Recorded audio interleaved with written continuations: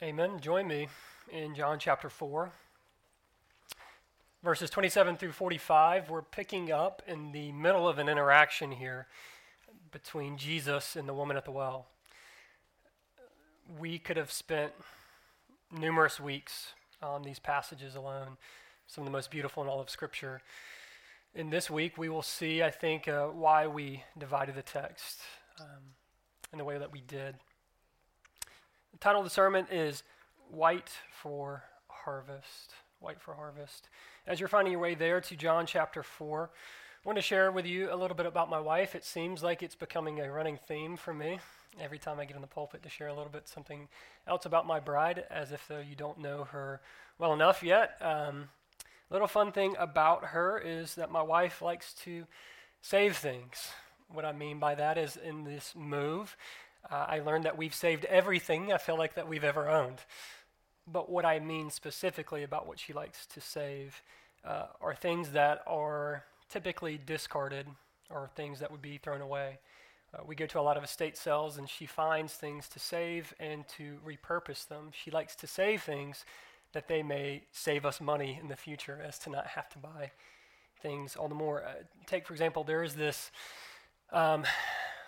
the door that is from an old, I guess it's an old antique house, because there's paint chips that are just flaking. I mean, if you even look at the door, the paint chips are falling off of it.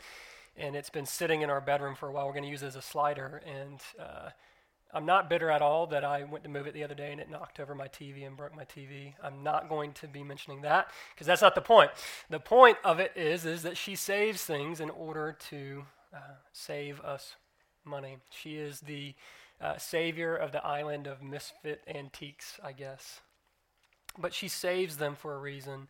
Not only so that way that they'll just sit there in their uselessness. That's my fault. I should have put the door up. But she saved them that they may save us money in the future, to put them to work, to put them to use. Now, why do I share that? Besides, it's on the forefront of my mind because I see it every single day when I wake up. I believe that's the truth of the text this morning. That we are the misfits.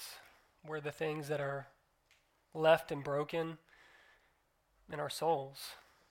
And that Christ saved us, not so that way we would just sit and to gather more dust or to have our proverbial paint chips flake away, but that we would in turn be saved to enter into a process of saving, not that we save souls, but that we're soul winners. I believe Christ saved you to labor in soul winning. That's our theme of our text this morning. And now that word, soul winning, is one that's kind of lost its luster over the past couple of years. It's one that I was reminded of in a Table Talk magazine, reading from Bert Parsons. And soul winning is what we here at the branch would call living on mission. We track in when we say that we live our entire life in a mission to seek and to save the lost. This was Jesus' purpose in Luke 19:10. For the Son of Man came to seek and to save the lost. Our life is to be leveraged for the purpose, now that we have been saved, to pour out our life to save. In every interaction, in every relationship, in your job and your family, God has placed you there that you may be a minister of reconciliation. I believe this is why we separated our text as we did. Last week was all about satisfaction with the woman at the well. When her going to draw water from this well and seeking to be satisfied temporarily, and Jesus was pointing to the internal, into the satisfaction of her soul that was needed. And as we pick up with Jesus leaving off in verse 26 saying, I who speak to you am he, meaning the Messiah, we'll see this transition in the text from the woman seeking satisfaction to have already found it and what she does now that she has been saved. Join me in the reading of God's word, picking up in verse 27. Just then his disciples came back. They marveled that he was talking with a woman. But no one said, who do you seek, or why are you talking with her?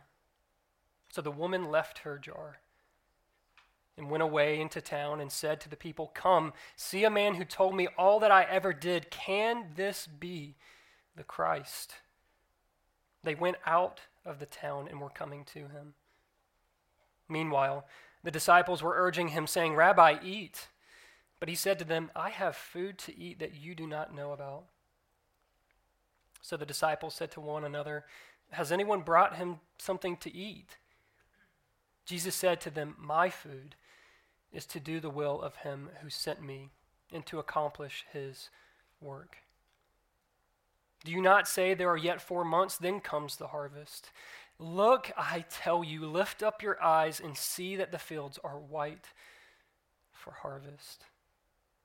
Already the one who reaps is receiving wages and gathering fruit for eternal life, so that the sower and reaper may rejoice together. For here the saying holds true, one sows and another reaps. I sent you to reap that for which you did not labor. Others have labored, and you have entered into their labor." Many Samaritans from that town believed in him because of the woman's testimony. "He told me all that I ever did." So when the Samaritans came to him, they asked him to stay with them, and he stayed there 2 days. And many more believed because of his word. They said to the woman, "It is no longer because of what you said that we believe, for we have heard for ourselves, and we know that this is indeed the Savior of the world." After the 2 days, he departed for Galilee, for Jesus himself had testified that a prophet has no honor in his own hometown. So when he came to Galilee, the Galileans welcomed him, having seen all that he had done in Jerusalem at the feast, for they too had gone to the feast. Father, in these verses, would you show us yourself? How beautiful you are. And what you have called us now as the redeemed ones to do. God, we are dependent upon you this morning as this message of living on mission, or to share the gospel, or to live a life worthy of the gospel is one we hear so often that it can become as if the white noise when there is a harvest white and ripe for the picking before us. Would you prepare our hearts to receive this message? Would any guilt that we're walking in be washed away as we behold your cross? Any pride that we're walking in of perhaps already doing this be vanquished as we see that we're called to do it yet once more? Would you encourage us? Would you shape us? Would you inform us? Would you knit us together in love, that we would walk in the purpose for which you created us? So, Father, would we see you magnified in the preaching of your word? And would our lives reflect that as we live here, as we leave here? So, Father, we love you. It's in your name we pray. Amen. So, let's remember, Jesus is on his way to Galilee. As we saw at the end of the text, he is going to Galilee. He is leaving Jerusalem, and he's in this town in between towns in Samaria, a place where the Jews would often go around and not want to spend time in. And yet we see such fruitful ministry here as he interacts with a woman at a well. The first thing I would have us notice is the labor. The labor. Notice again with me in verse 27, as the disciples come back, they're entering into this interaction. Have you ever entered into an interaction where you see a group of people standing and when they're talking, perhaps you're like me and a little bit nosy and want to know what they're talking about. You want to enter into that conversation, but the disciples here have no intent in doing so. In fact, verse 27 says that they marveled that he was talking with a woman. What chauvinism, what belittling of this woman, that even in a Jewish culture in this time, that it was deemed improper for a man to be talking to a woman that was not a relative in public without an escort. We see this same type of belittling of women and chauvinism in culture across the world even today. Notice they don't even acknowledge her. They don't ask her even, what do you seek? Why are you talking with her? Now, why do I say that there is a labor here? Are these not disciples? Are these not the apostles, the one that Christ has called to go out into the earth to advance his gospel, and yet there is an opportunity right in front of them in this woman that they don't even see? I wonder how often there are opportunities for us to enter into faithful ministry, to faithfully labor in the gospel, and yet the people in front of us are just flesh and bone to us. They're another face in the crowd. They're just someone else in your class. They're just that other coworker. They're just that other employee. They're just that other person you see. When we forget the reality that we're not just flesh, but we're eternal souls with eternal destinations, walking along a path headed towards glory in Christ and enjoyment forever, or they are standing upon the precipice of an eternity in hell apart from God. Every face you see is a face that is either redeemed and is a brother and sister, or someone that you have an opportunity to faithfully labor and share the gospel with. She was ignored. So what does she do? She's not put out. She's not melancholy. She's not saying, these great men who are following this Christ are ignoring me, so man, I don't have anything to do. What does she do? Verse 28, so the woman left her jar and went into town and said to the people, come see a man who told me all that I ever did. Can this be the Christ? She entered into faithful labor. We may be asking, where did salvation occur in this passage for her to leave and to go? It occurred not when she went into the city. That's work-based. Salvation for this woman occurred when she left the jar. The reason she went to that well was to be satisfied, and she found something that would satisfy her all the more, and she couldn't help but in that moment leave and go. Are we so distracted by everything else that we have in our life that we have forgotten that is the purpose for which we draw air, to glorify God and to bring others into it? What a contrast here. I can't imagine how John, writing this, felt as he was one of those disciples that ignored her. Consider with me, if you would, that these disciples went to labor into the city, and what do they bring back from that city but bread for the flesh? And this woman goes into that same very city, and what does she bring back but souls to Christ? That is our labor. That is our labor. George Whitefield, the great evangelist, says, God forbid that I should travel with anybody a quarter of an hour without speaking Christ to them. It's 15 minutes. If we were to count the minutes in our life, if we were to but count them, as Psalm teaches us, Lord, teach us to number our days that we may gain a heart of wisdom. If we were but to believe James when it says that our life is a vapor, we would not waste these minutes in anything that is not a labor unto the Lord. How guilty am I of this? How guilty are we of this? To partake in things that are perhaps, yes, enjoyable, in of themselves not sinful, like watching a football game, or spending time on social media, or playing video games, or watching a movie, but can we continue on in that list? And if we were to compare our lives of the minutes given over to the things that satisfy self compared to the minutes given into the labor of the Lord,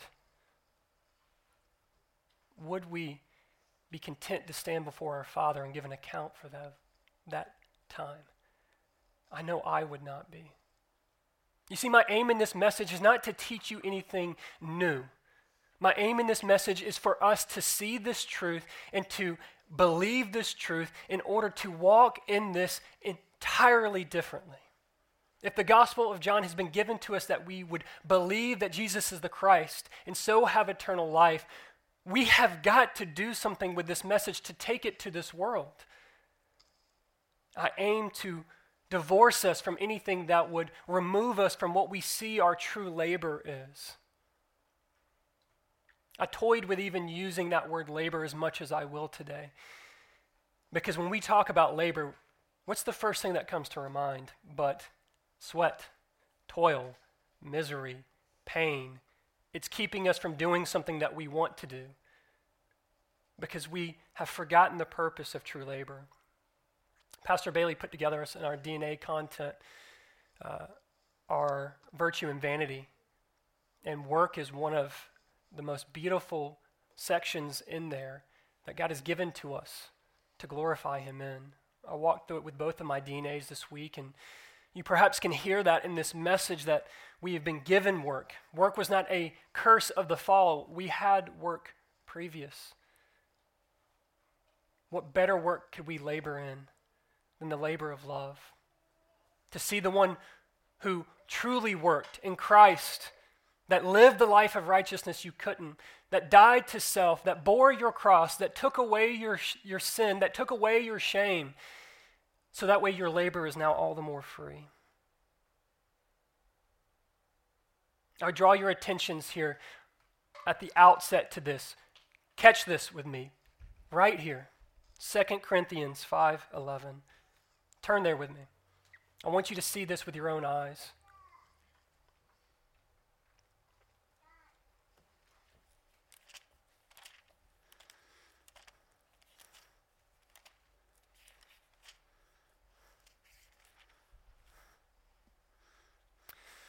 I contemplated the sermon theme being this: believe Christ reconciled you to be a minister of reconciliation because of this passage. I believe this is what's being taught here.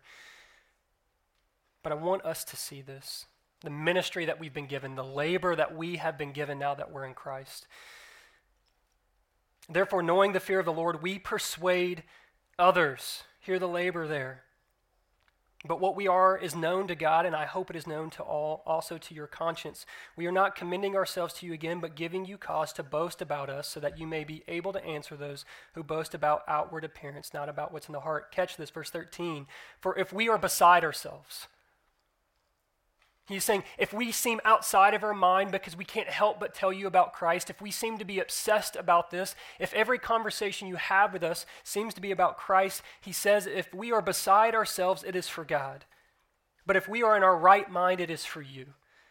For the love of Christ controls us, because we have concluded this, that one has died for all, therefore all have died.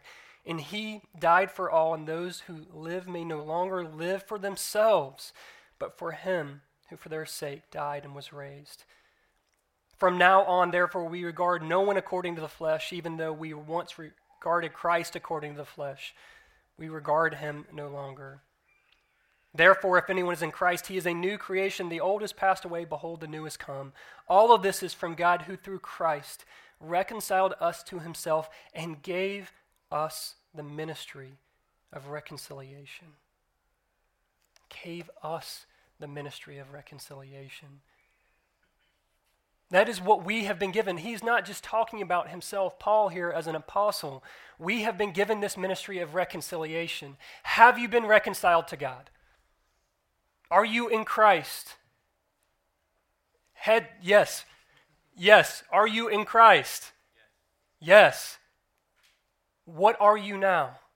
A minister of reconciliation. What are the implications of this? Because we know this. None of this, I'm looking at your faces and I see it. None of this is new. But the implications of it must change everything about our lives. And in a fellowship as we live in that is so close, we can see whether or not these implications have actually taken root or not. What are the ramifications? You have been a minister since the moment you were saved. The moment the woman at the well was saved, what did she do besides leave her jar and go into the city? Whether you believe it or not, whether you recognize it or not, whether you feel weary or not, whether you're discouraged or feeling ill-equipped, you are a minister of reconciliation. You carry Christ in your very bones. The very Spirit of God lives within you. He has put his word in your mouth, and he has strengthened you, emboldened you, and given you life in him that you may share that. You are a minister. What does that mean? It means you will give an account for your ministry one day. It's appointed for man wants to live and wants to die after this, the judgment. You, I, we as the branch church Milledgeville, you individually in your ministry, me as your pastor will stand before the judgment throne and he will say, what did you do with my name and my word? You will give an account. I seek to arouse us from a slumber to this truth this morning. Many of you see this, and it has been an encouragement to me as your pastor over the past few weeks that you see this and you're pouring out your life for those who don't know Christ. You're inviting them into this fellowship. You're sharing the gospel with them. You're asking me, how do I better evangelize to them? When do we get to do street evangelism again? How do I evangelize my kids who don't know Christ? How do I share with coworkers? You will give a faithful account one day, but if those aren't describing you, you too will give an account. And I pray that I will receive one, that you will receive one, where Christ looks at us and says, well done, my good and faithful servant. Well done. A simple ramification of this is you need a church to equip you.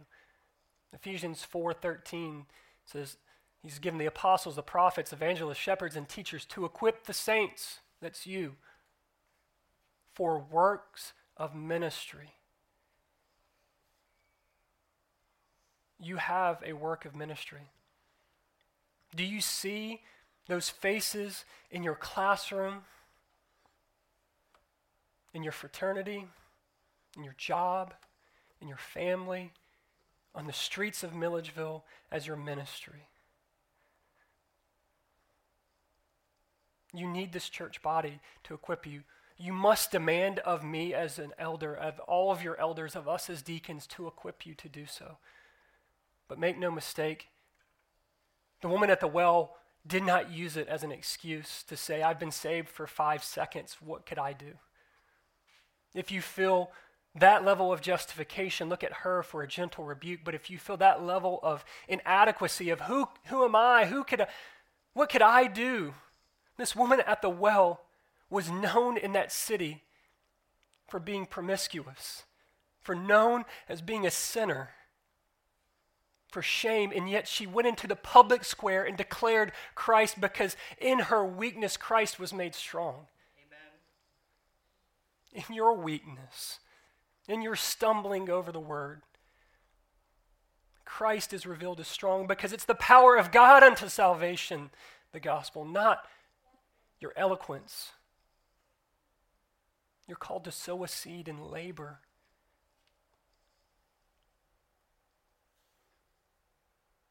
Why do you labor? Paul answers in 1 Timothy 4:10, for to this end we toil and strive because we have our hope set on the living God, who is the Savior of all people, especially of those who believe. Why do you toil and strive in this labor? Because your hope is set on God. Not on the results. Your hope that your God sees and cares and will save and notices you and will take account of your faithfulness and will put the words in your lips to speak that will burn the gospel fire within your soul. Your hope is set on that. This is why we toil and strive, when even it can feel like you're having the same conversation over and over and over again with someone, and it feels like that gospel is just hitting a proverbial wall. When you're sharing the gospel with someone and they pivot the conversation as the woman at the well pivoted the conversation.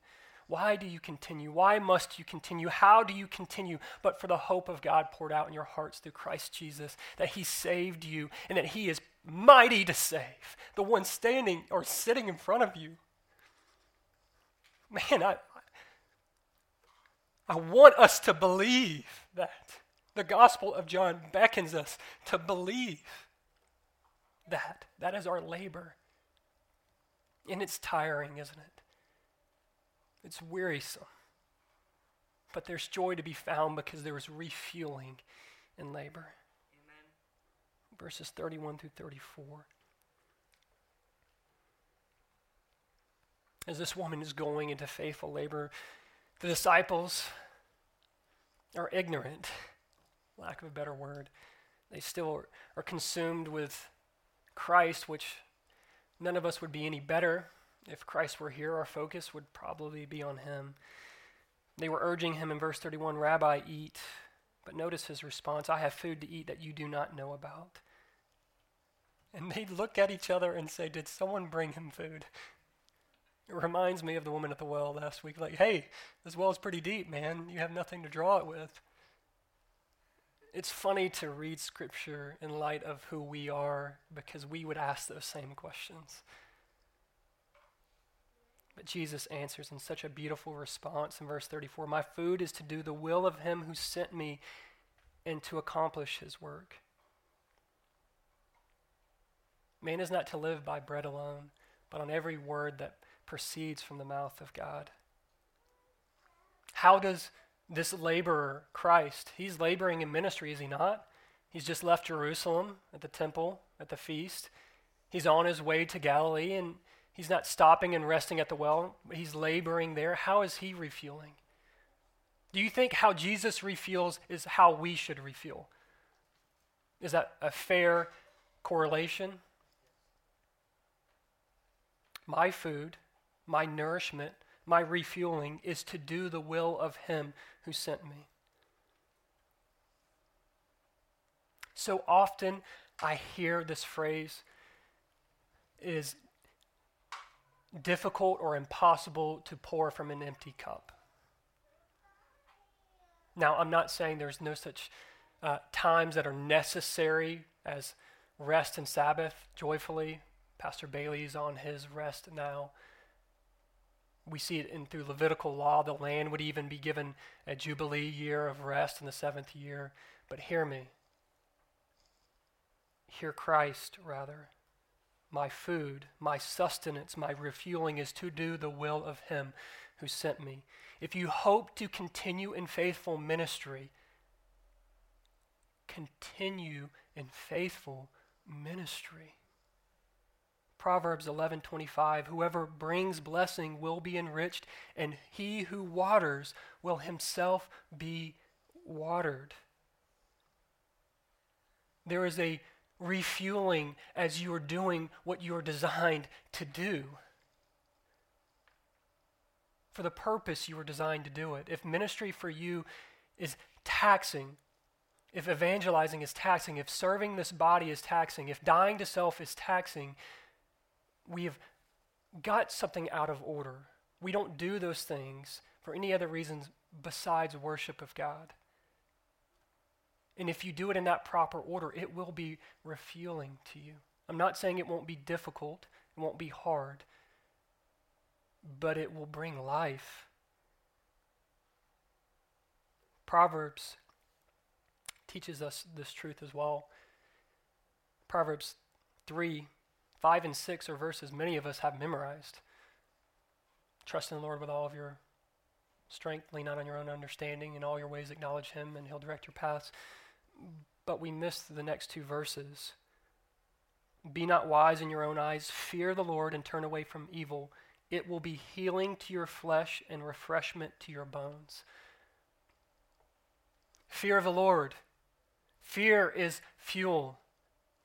Fear, a holy, reverential worship of God as you fear God and do as he calls and commands you to do. That is fear of God. And Proverbs says it will be a refreshment to your bones. You don't need time away from doing as God has designed you to do in order to be refueled. You may refuel temporarily with temporary satisfaction. If last week's premise remains true, that true satisfaction is found in the Lord, why would you be able to refuel in anything else besides the Lord? Because nothing else can satisfy. Your satisfaction for what? Rest, rejuvenation, refreshment. Do we not see this truth? Faithful service in sowing and tilling is done so God would rejuvenate you. Hosea 10:12. Sow for yourselves righteousness, reap steadfast love. Break up your fallow ground, for it is time to seek the Lord, that he may come and rain righteousness upon you. Hosea here is talking about not just faithful service outwardly, but also faithful service unto the Lord. If you seek to be refueled by the Lord, it is breaking up that fallow ground. If you are a farmer and you have to let your field lie for a while, thorns and thistles and stones and all kinds of impediments would build up in the way of your fruitful labor, and you're to till it up. So what? So it may rain and nourishment may soak up in that ground. And the same thing is true for you. If you have lied dormant so long that you resemble not a fruitful field, but rather apathetic field where fruit is dying on the vine, bust open that ground. Continue to go forward. Till, sow, that he may come and rain righteousness upon you. I pray that you would believe Christ saved you into the labor of soul winning. It's a labor. It's tough. It's difficult. But what promise do you have from Christ? Do you find yourself weary this morning? Do you find yourself tired and not knowing how you're going to make it another day, perhaps in your Christian life? If I can't even make it in my own life, how am I supposed to serve someone else? If that is you, what promise do you have in Christ? Come to me, all who are weary, all who are heavy laden, and find rest for your soul. Rest as you follow Christ and take up your cross in the labor of love to pour out your life for the glory of God and the gospel. This labor, too, is a joyful labor. This labor has been redeemed from the pits of melancholiness. Labor often to you may seem like, here we go again, clock in, 9 to 5, or I'm at Chick-fil-A again, or I'm sitting in this lecture again with this professor that puts me to sleep. It may seem burdensome. I would encourage you that there is even joy to be found in that labor. Verse 35, do you not say, there are yet 4 months, then comes the harvest? In agriculture, if you're not familiar with it, there's a time to sow and a time to reap, as Ecclesiastes 3 teaches us. There's time to plant the seeds, and there's time after a 4-month period of nourishment and rain and growth to harvest. What does Christ say in verse 35? Notice there's 4 imperatives here at the end of verse 35. Look, I tell you, lift up your eyes and see the fields are white for harvest. He's talking to his disciples here as these townspeople from Samaria are coming back to them at the well. Imagine with me, if you could, how hot it is in this desolate place, that there's a well there in the middle of a city, and dust is kicking up as people are walking, and Jesus is trying to draw these disciples' attention to the true labor that is in front of them, is not to just think about the flesh and blood, but the eternal of that woman who left and went to the city, and people were coming back. People are coming back to Jesus, and it's a hot civilization and a culture, so they would be wearing white robes and white tunics. They're coming back to Jesus, and he is saying that the fields are white for harvest. When wheat was ready to be harvested, it would have this white hue to it. And Jesus is saying to them, you know when a harvest is ready. You can tell by the look of it. Look, can you not tell by the look of it that these people who are coming in are white for harvest, that there are souls to be won, that there is ministry to be done, and how joyful it is that you don't have to wait 4 months. You can harvest now, that there's joy to be found now. Man, I would encourage you to never walk into a crowded place the same. What do I mean by that?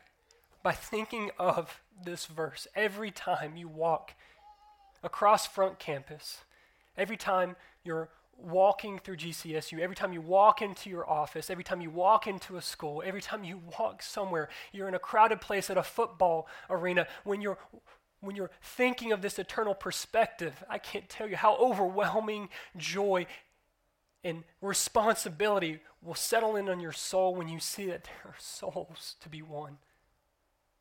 I was sharing, I don't know if it was with my DNA this week. I know I shared with my bride. I want us to feel, woe to us if we don't preach the gospel. What are these signs that Milledgeville, that your family, that your friends are white for harvest? What are the signs? You're in their life. They're listening to you. They're watching you. They're asking you questions. If they're kids, they're respecting you. The influence that you have in their life.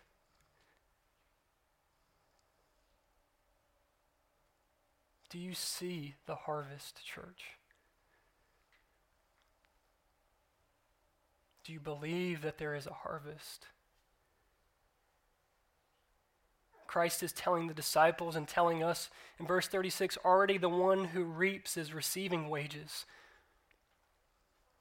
Imagine that instant gratification. Is that not, man, something we love in this generation? Instant gratification. Jesus is saying there that there is instant gratification in this joyful labor because they're already receiving wages. The gospel went out and this woman shared the gospel and now people are coming back. How do we think the church has grown to the point that it is today? Faithful labor.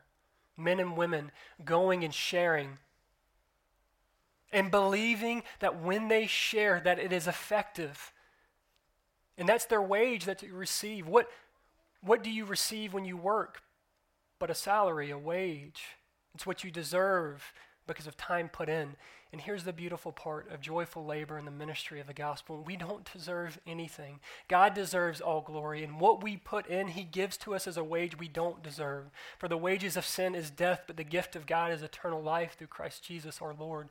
But thanks be to God, he doesn't give us what we deserve. He gives us joy in ministry. Amen. Have you experienced that joy?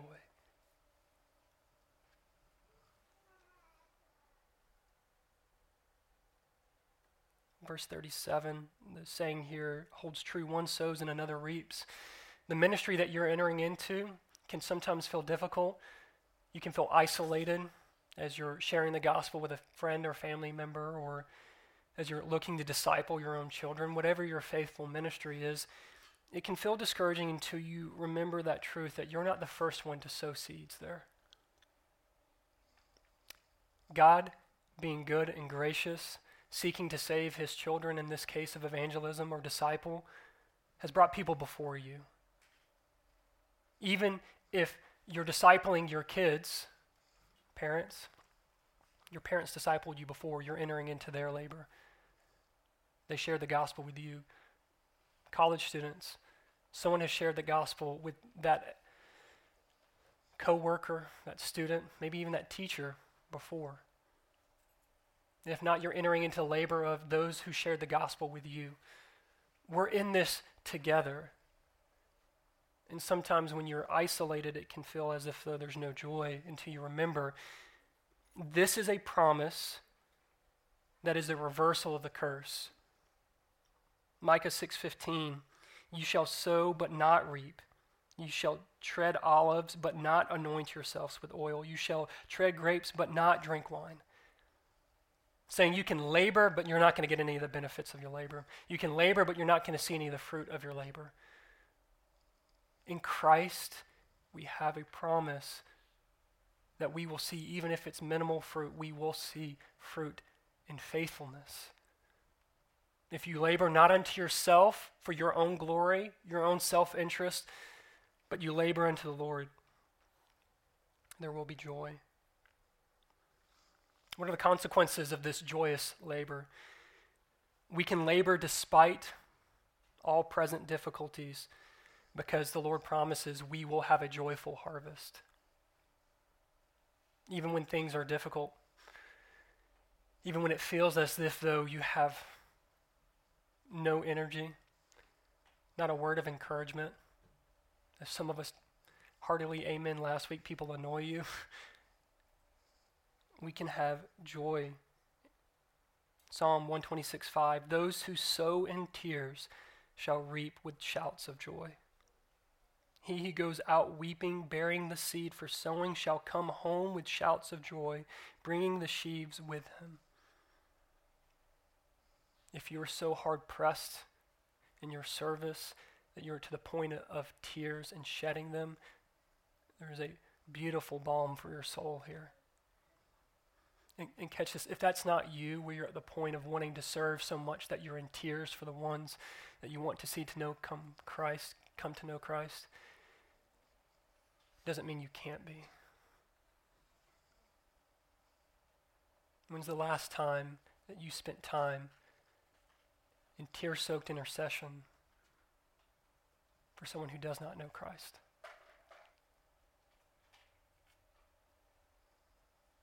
You can't fake that. You can't make that happen. But if you're sowing in tears, you will reap in joy. I can't tell you how many times I've seen countless faces in this congregation sit before me in tears, talking about wanting to know a loved one, a relative, know Christ, a parent, a sibling. I encourage you to continue in that labor. Let us know how we can come alongside of you in that labor. To not give up, to trust God, to not be distracted with all the other busyness of true, yes, labor of a job or family, but seeing as this labor is what we're all called to. And you would do so in perseverance. There's a beautiful promise in our labor of why it can be joyful. Why can I say all of your labor be joyful? It's your job to labor. God causes the growth. God causes the growth. Your responsibility is not to change someone's mind. It's not to have a well put together argument. It's not to be just so compassionate that they see how much you love them that it melts their heart. It's 1 Corinthians 3:6. This is Paul speaking. I planted, Apollos watered, but God caused the growth. You're entering into the labor perhaps of someone else that they planted and you're just watering. And sometimes you get to see the fruit, which is joyous. My brother Peter here, seeing him come to know the Lord this past year, Ryan, the Miller's kids, we get to see the joy of fruitful labor, of when I've had conversations in a missional community with you guys and we have those aha moments, that's fruit. You see lives symbolically shown in baptism of recognition that they're in Christ. We can't live for those really big, mountaintop, joyous, fruitful moments. If we live only for those, we'll die in lack of those. Are you aware of the small, momentary fruits to be found?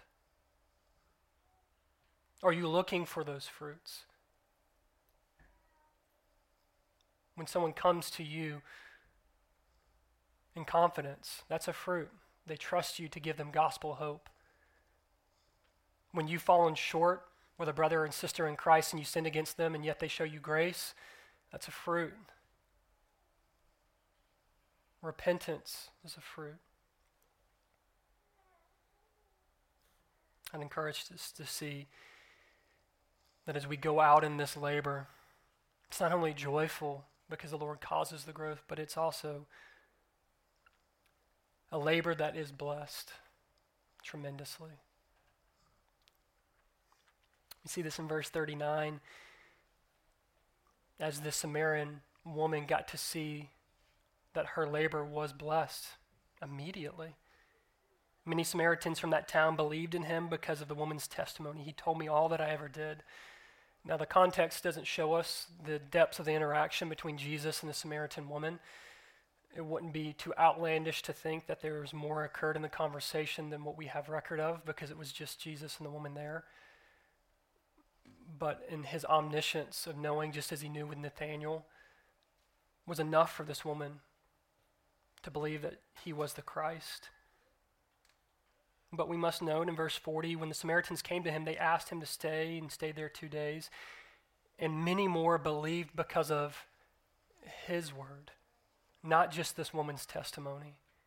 This woman's testimony was blessed in her labor because she went out and shared, but the true belief in the gospel came because of the testimony of his word. It's why they say in verse 42, it is no longer because of what you said we believe, for we have heard ourselves, and we know that this is indeed the Savior of the world. And he departs from there and goes to Galilee. What do I mean by this is a blessed labor? That laboring over souls will be blessed. Do you want your life to count for something? Slam dunk question. Yes, we all do. I used to pridefully think I want my life to mean something before I was in Christ, that I don't want to be forgotten to the pages of history. I want to be significant. I want to have an impact. I want the world to know who Kyle Worthy was, what pride, what vanity. But in this heartbeat of sin, of seeing how God can use that, now our desire should be, I want the world to know who Christ is. May he never go another moment without speaking about Christ. What does it mean to be blessed? It's to look at your labor in that truth. If you're not walking in this joyful labor of sharing the gospel, of inviting souls in, there's a bunch of different reasons as to why it could be. I wonder if you've been thinking about that even as I'm talking this morning. Well, maybe evangelism's not my spiritual gift. Maybe I don't have that many people to share with. Whatever the reason may be, I believe for all of us it starts right here in our mind of how we perceive every relationship we have. Many of you guys know this story. I'll share it in brief about men's Bible study this week. I told you guys it's going to make its way into the sermon somehow. Long end of it is a guy came up at the end of our Bible study, encouraged us. It was Stetson Bennett, the starting quarterback for Georgia, his dad. And in that moment, I was just sitting there thinking about a man who has no clue who we are, but on his way from Blackshear to Athens, in a town in between towns, in Milledgeville, Georgia, he sought to be faithful. Is that not what the woman at the well story is all about? Jesus being faithful from one to the other, and what blessing occurred there. I can't tell you how many of our guys were pumped up, not just because it was Stetson Bennett's dad, but because of what he shared. It was an encouragement. It was good. Why can we believe that a conversation with Stetson Bennett's dad can be successful and yet ours not be? We have no relationship with him. You have deep, meaningful, abiding, perhaps long-lasting for all of your physical life relationship with people. Your labor is blessed because Christ is the one who sent you into it. But again, I think it starts right here. What was Paul's mentality when it came to his labor? Is it fair again to say if Paul, who probably the best Christian ever who lived, if this was his mentality, it should be our mentality? Is that a fair question? Paul, Philippians 1:22, if I am to live in the flesh, that means fruitful labor for me. Paul's on the point of death. He doesn't know whether or not he'll be executed or whether he'll live, but he says, if I live, that means fruitful labor. Why? Not only because we're believing in this promise of God. Why? A resolve. Have you resolved that you will labor and that the Lord you believe will bless that labor? Ecclesiastes 3, as we mentioned, 1 and 2 says, for everything there is a season. And there is a time for every matter under the heaven, a time to be born, a time to die, a time to plant, and a time to pluck up what is planted. Have you planted that gospel seed, and is it now the appointed time of salvation? In those conversations, are you going forward with love and boldness and saying that it is appointed for man wants to live and wants to die, after this the judgment? What will you do when you stand before a holy, holy God and he says, did you know me? Are you going forward in that boldness, believing that the Lord will bless your words? Do you believe your labor will be fruitful? If not, you will not go. If you see the winds and the storms coming, you're not going to go outside and hang out and go and spend time on the lake. Do you proverbially look at ministry in the same way as doom and gloom and see that I just can't do anything? I haven't seen anything. Who am I? Where are we in Milledgeville? And you forget that the eternal God of the universe saved you into this ministry. No one lies to yourself like you do. No one discourages yourself like you do. No one gives justifications as to why you don't need to labor as much as you do. But no one is loved and not loved by God in a way that will produce within them this perseverance and dependence on him. The repercussions of this are profound. We can labor confidently because the harvest the Lord is growing is plentiful. Why I can be so adamant about this is because God himself says the harvest of souls, of those who are going to trust and rest in Christ for the forgiveness of their sins, is plentiful. Luke 10:2. This is Jesus speaking to his disciples. And he said to them, the harvest is plentiful, but the laborers are few. Therefore, pray earnestly to the Lord of the harvest to send out laborers into his harvest. The harvest is plentiful in Milledgeville. It's plentiful. There's souls coming in this door as we speak, being drawn to the holy God of the universe, the one that has saved our souls. And what has God called of us to do? He's not saying, believe that the harvest is plentiful. He's saying, go out, pray earnestly for laborers. Who are the laborers of this harvest? Us. We are the laborers.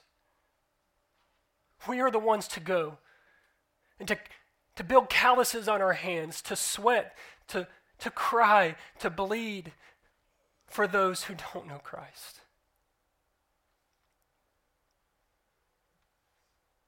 We can labor no matter how difficult it is. Because again, God promises that we'll see a harvest. Galatians 6:9. And let us not grow weary of doing good, for in due season we will reap if we do not give up. Many of you are on the precipice of giving up in general.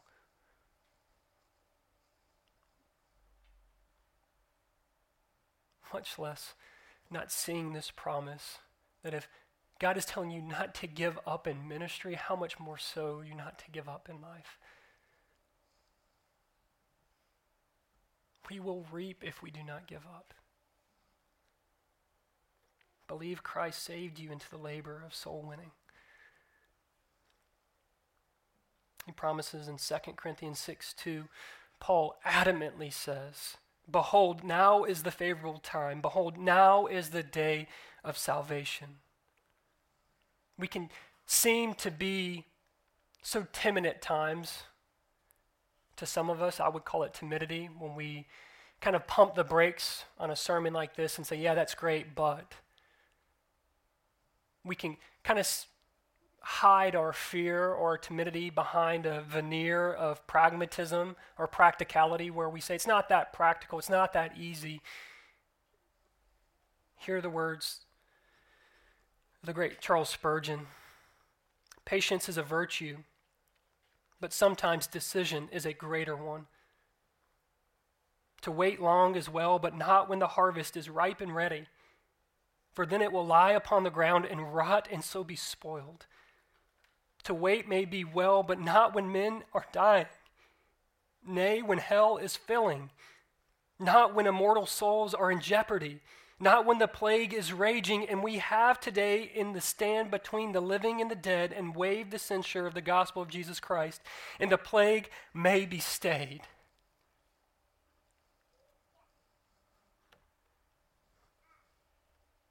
Hell and heaven weigh in the balance, and a sovereign God holds them in his hand, and he has called us into that labor with a promise that it will be joyful, with a promise that it will actually revitalize and re-energize us.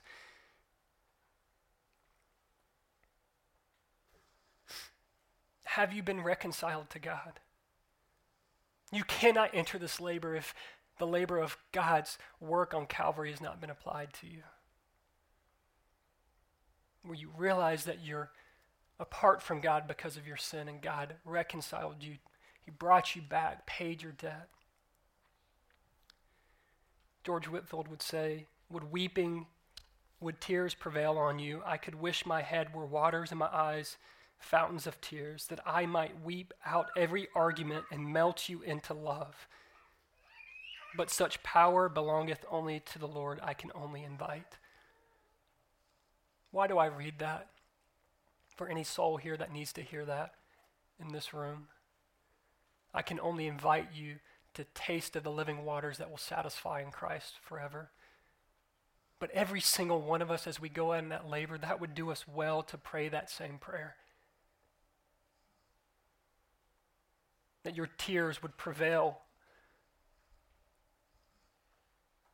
That you would weep every argument. Weep is love and spirit, not just truth. 2 Corinthians 5:20 and 21 says, therefore we are ambassadors for Christ, God making his appeal through us. We implore you on behalf of Christ to be reconciled to God. For our sake he made him to be sin who knew no sin, so that we might become the righteousness of God. That is your battle cry as you go out this week. You're an ambassador. You're a minister of reconciliation. You have a labor that will refuel you as you go, and as you come back in, you will be encouraged and equipped by this body. And you have brothers and sisters who will go with you, who want to see Christ become all in all to every person in this city. We used to say this often here, every person, every family, every neighborhood in Milledgeville. And I fear that we've not only forgotten that, but functionally we don't believe that the gospel can and will change. And functionally why we have selectively chosen to forget that is because we look at ourselves far too often in gospel work. I was reminded of this faithful quote in our MC this week. I believe Alyssa said this, for every one look we take at ourselves, we must take 10 at Christ. That's not only just in your sin and your shame, so you can see God's mercy and compassion, but if you're looking to yourself to be faithful in ministry, you are going to be tired. You're going to have no joy. You're going to forget this is your labor, and you will not experience the blessing of fruitful labor. We stood right here this morning and prayed. We prayed so many things, that the word would be received, that we would come in ready to receive it, that singing and preaching would impact our hearts. What my prayer for us this morning is that we would leave here changed. Because I can tell you, as a general sense of this type of sermon, standing here, you can see marked expression on faces. You can see encouragement, discouragement. You can see apathy. You can see when someone says, I know. And I pray none of that would be our response this week. But I believe, and help me in my unbelief. Would you sustain me, Christ? Would you allow me to be faithful in this labor? So I send you out with this. I send you out into Milledgeville that's white for the harvest. Not with my own words, but with the word of the living God. 1 Corinthians 15:58. Therefore, my beloved brothers, be steadfast, immovable, always abounding in the work of the Lord, knowing that in the Lord your labor is not in vain. Father, thank you that our labor is not in vain, because our debt is paid. If we were to labor in trying to bring souls to you of our own strength, it would be an endeavor in fruitfulness. But because you were poured out on Calvary, and because your Spirit lives within us, and because you will return again, we have all the reason to labor faithfully. Would we see souls as you see them in your Imago Dei, made with immeasurable worth and value?